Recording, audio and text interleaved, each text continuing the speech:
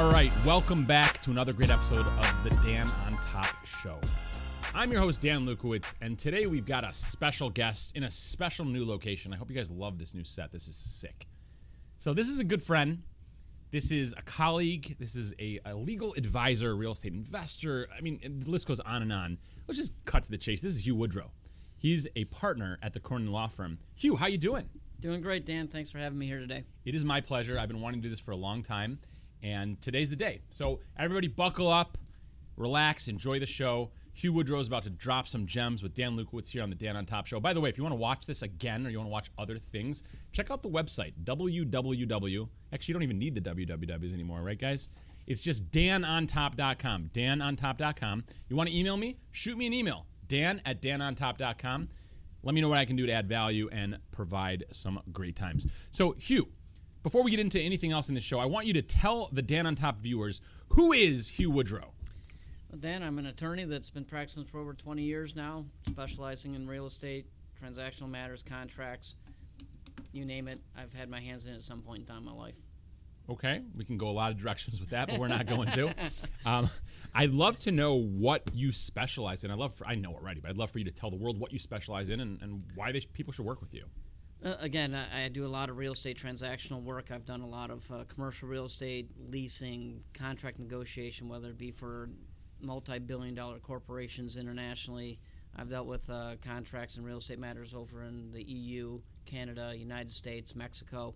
So, Wow. Again, it's been a fun, interesting ride over the last 20-plus years, and I've been involved in so many different types of deals, whether it be like-kind exchanges, cash deals, mortgage, land contracts, lease with options to buy. I mean, there's a million different ways to structure a deal, and that's one of the reasons why I love real estate. Yeah. The people always ask me, can you do this? Well, of course you can. I mean, it's just a matter of negotiating the deal, and if the seller and the buyer are on the same page, there's pretty much no limit to how you can effectuate that transaction. Absolutely. Let's go in that direction, effectuating transactions in any way you want. Let's talk about some creative deal structures. Why don't we just get real with people and talk about some things we're working on, right? So is it okay to talk about a little bit of that? Absolutely. Okay, awesome. So, by the way, Hugh always says yes. I love him. He always says yes. That's not true. Almost always says yes. All right, so here's a deal that you and I know about, right? So we're not going to give out too much distinguishing information, but we'll talk about it. So there's a deal, right? You've got somebody, I believe they passed away. Maybe they have heirs, maybe they don't. You'll talk a little bit about that. They've got property, right? And that property may be on the market, may not be on the market. That property found its way into someone else's purview, right? And that property is now going to be transacted on. And there's some interesting things going on with the property in terms of existing debt, in terms of the condition of the property.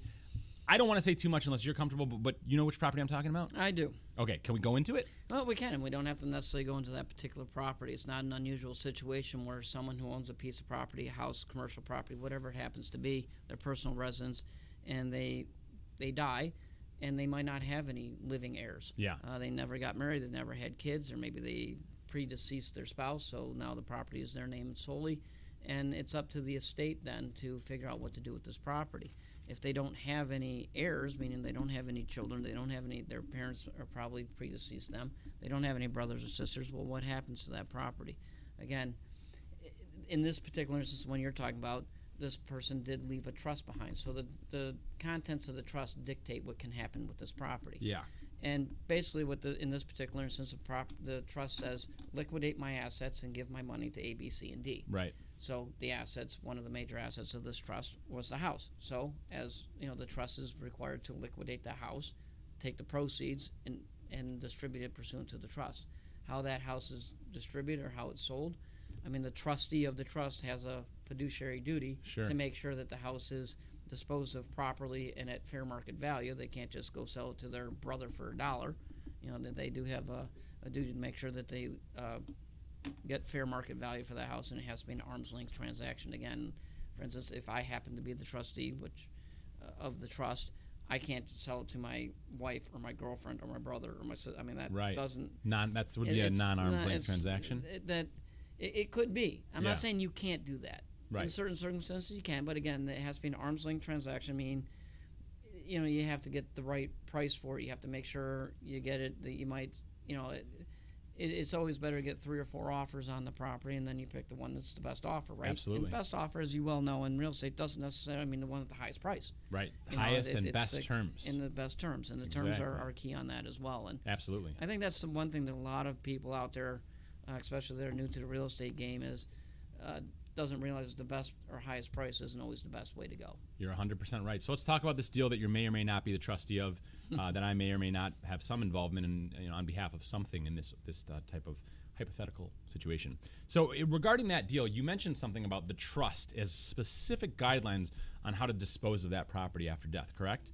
Correct. So in that situation, let's say I'm the buyer or I'm representing a buyer or something. Can I look at that trust, or is that totally private? It's a good question. I know. I don't see why. I mean, a trust is someone's private business, Yes. right? So, and one of the reasons why people put things into a trust is because they don't want to go through probate. They don't want it to be out in the public. Right. If you have some interest in property owned by the trust, meaning you are a beneficiary, a potential beneficiary of the trust, I believe you have a right to see it. As a purchaser of property that might be owned by the trust, Yes. I don't believe you have a legal right to view Right. the trust, but you might be able to view anything in particular regarding that property that might be in a trust. So let's just say this trust, if the trust stated this property can only be sold to somebody for some, for a particular, like a charity or something like that. Well, if it said I want this trust to be sold to, or this piece of property to be sold to some nonprofit organization, and you as a nonprofit organization say, hey, I want to buy this house, I can say, sorry, I'm not allowed to sell it to you. The trust says it has to be sold to a nonprofit organization. You say, really? And I in my opinion, as the attorney, I would then have the right or even an obligation to show you at least that part of the trust that says, look, this is what the trust says. It's not illegal what it says, and it says I can't sell it to an individual. I have to sell it to a nonprofit. Right. Interesting. So in the case, let's just say I happen to know the attorney who's the trustee, and I would ask that attorney perhaps, hey, I'm the buyer. Hey, we're working on a deal. Can I see the trust? Now you have, as the trustee, jurisdiction to make a decision, if that makes sense. I do have I do. As a trustee, I would have it would be my obligation to see what under the trust my powers and authority is. Again, as a trustee doesn't have the authority to distribute the trust to the world. Right. So, in actually, they have a fiduciary duty not to do that because, again, Right. it's someone's private business that they want to keep private. So, could I disclose that to a potential buyer? Again, no, I can't. I don't think I could disclose the entire trust to them. Anything in particular to that piece of As property. it pertains yes. to the property. As it pertains to the property, I would agree. Yeah, I would.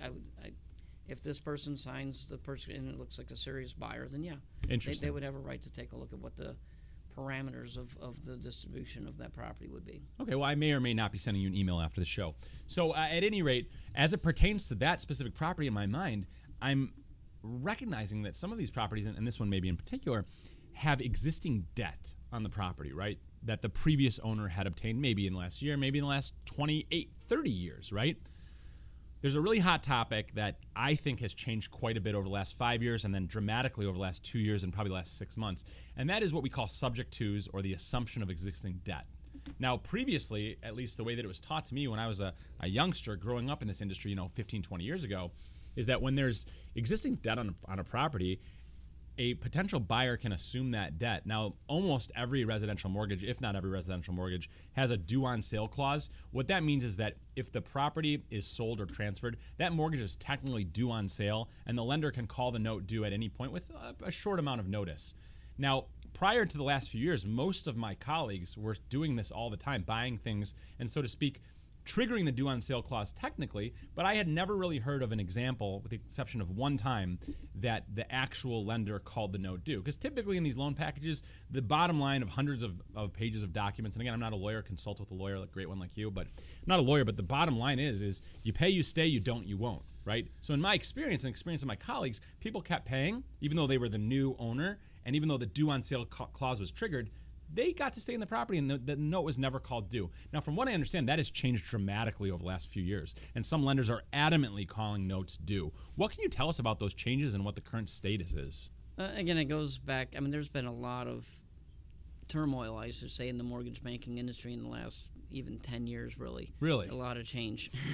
So, a lot of things, Freddie Mae going down, and the rules and regulations have been tightened, and lenders aren't as loose as they used to be with it, so to speak. So, most larger mortgage institutions that I know of trigger that, due on sale or due on transfer clause. They don't want to mess around with it, and they make, in actuality, they make more money if they get a new mortgage. So they might qualify you for a mortgage to buy the house to pay them off. Oh, interesting.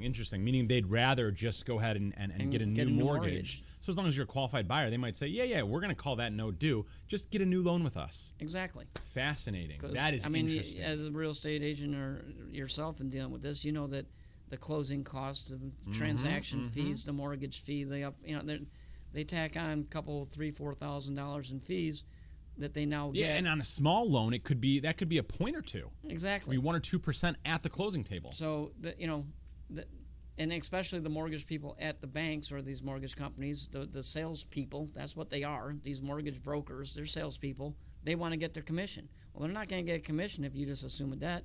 Yeah. They're going to get commission if they close out one mortgage and get and issue a new mortgage to somebody else. That is so fascinating. So we can kind of extrapolate from here, and this is something I believe in all the time, right? I always talk about providing value. Everything else follows from there. But when we look at a deal or a situation, I like to always look for creative deal structures that create a win-win-win, right? Because if I win and you win and the other person wins, we kind of have if we want to win, we want to keep being winners, we have no choice but to work together.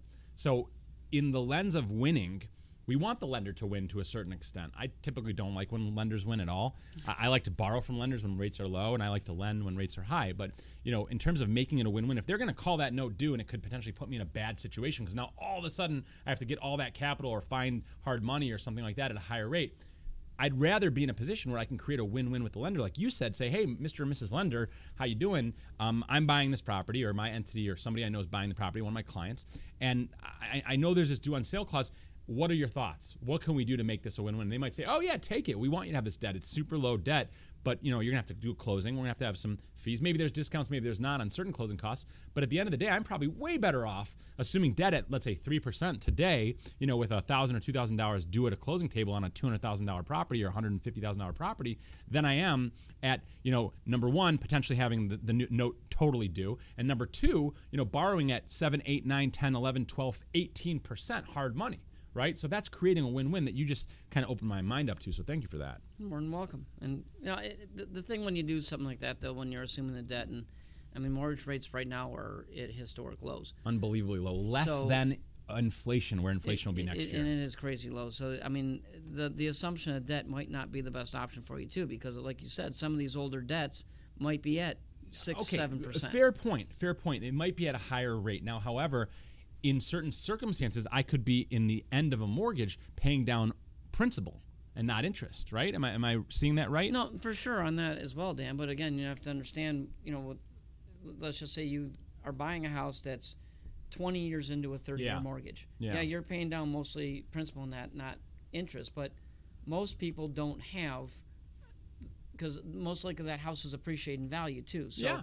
Let's just say we have a house that's now market value is $500,000. Right. It might have a $100,000 mortgage on it. Right. That means to assume that debt, you're either going to have to get a second mortgage, right, to pay, or you're going to have to come up or pay cash for it.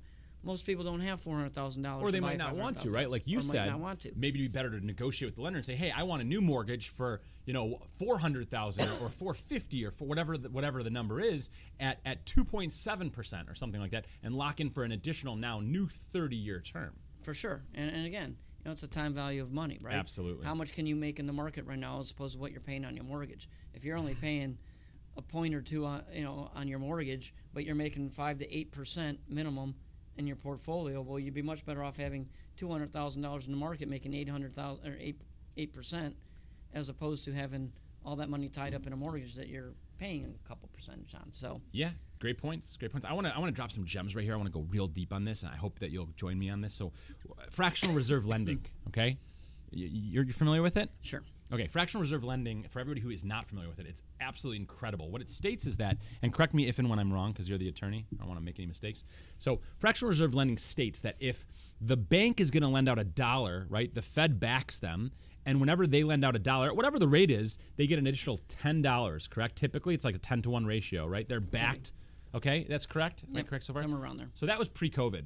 Now, from what I understand in the CARES Act, interesting act with thousands and thousands and thousands of pages of legislation, some related to COVID and the pandemic, some not. But there was an emergency act that was pushed through that took fractional reserve lending. And by the way, does everyone understand what that means? That means that if I'm lending out $1 at 5%, 10%, 1%, it doesn't even matter, because that $1, it's like I'm lending out 10. It's incredibly powerful, makes it very difficult for anyone to compete with the big banks, the big government. But what's interesting is that was at 10-to-1. Now COVID comes around, the CARES Act comes around, the banking industry's in turmoil anyway because of what was going on in November, December of 19 with all this intrabank lending, trying to get things back in order on a worldwide level, not just a U.S. banking collapse that was imminent, world banking collapse. So what happens? Boom, CARES Act comes along, they push through emergency fractional reserve lending tweak, $100 to 1. Yeah, and again, I mean, this is... Is that right? Am I accurate? You know, I don't know the exact number, Dan. I'm not going to say you're wrong at all, because I know it went up considerably. I haven't, I mean, again, like you said, the trillions of dollars that went out through the CARES Act and the thousands of pages that are in there. I started reading parts of it, and literally I started getting sick to my stomach about who got money for what and how, and now they don't even know where it went. So you're one of all of the people that didn't finish reading it. Yeah, pretty exactly. much. Okay, yeah. But I mean, what parts tweaked, what laws and rules and regulations? I mean, it's almost, if you go back to the Patriot Act, you know, after 9/11, and some of the things that tweaked, and how the government can now basically indefinitely keep you in a cell if they think that you're part of a terrorist organization. They don't even have to have a warrant. They can come into your house and say, we believe you're part of a terrorist organization. We are not terrorists. We're not part of an organization. We're not going to... Nope. And you can be held indefinitely. It's crazy. That is unbelievable. You know, and unbelievable. I don't even think the people that drafted the CARES Act know everything that's in it. It's like a patent at an engineering company. The patent is like from 10 or 20 people on the team. Not everybody knows anything about the whole thing. Same thing with the CARES Act. It's absolutely fascinating. So my question to you, we got to wrap this up. They're dancing. They want us to, they're clapping. They want us to keep going. I appreciate everybody watching this on danontop.com. How does anybody who's not a major bank compete with institutions that have fractional reserve lending, whether it's 10-to-1, 100-to-1, or 1,000,000 to 1? You know, I don't know if you can. I mean, unless you're part of a larger real estate investment group. There you go. There's not much more you can do. Be part of a larger real estate investment group. Reach out to me, Dan Lukowitz. I am the Senior Director of the Lukowitz Group at Encore Real Estate Investment Services, also the co-creator of the CRE Pro course and the CEO. I'm also a great friend of Hugh Woodrow's, and a client, actually. Reach out to him if you need anything. You can catch me, Dan, at danontop.com.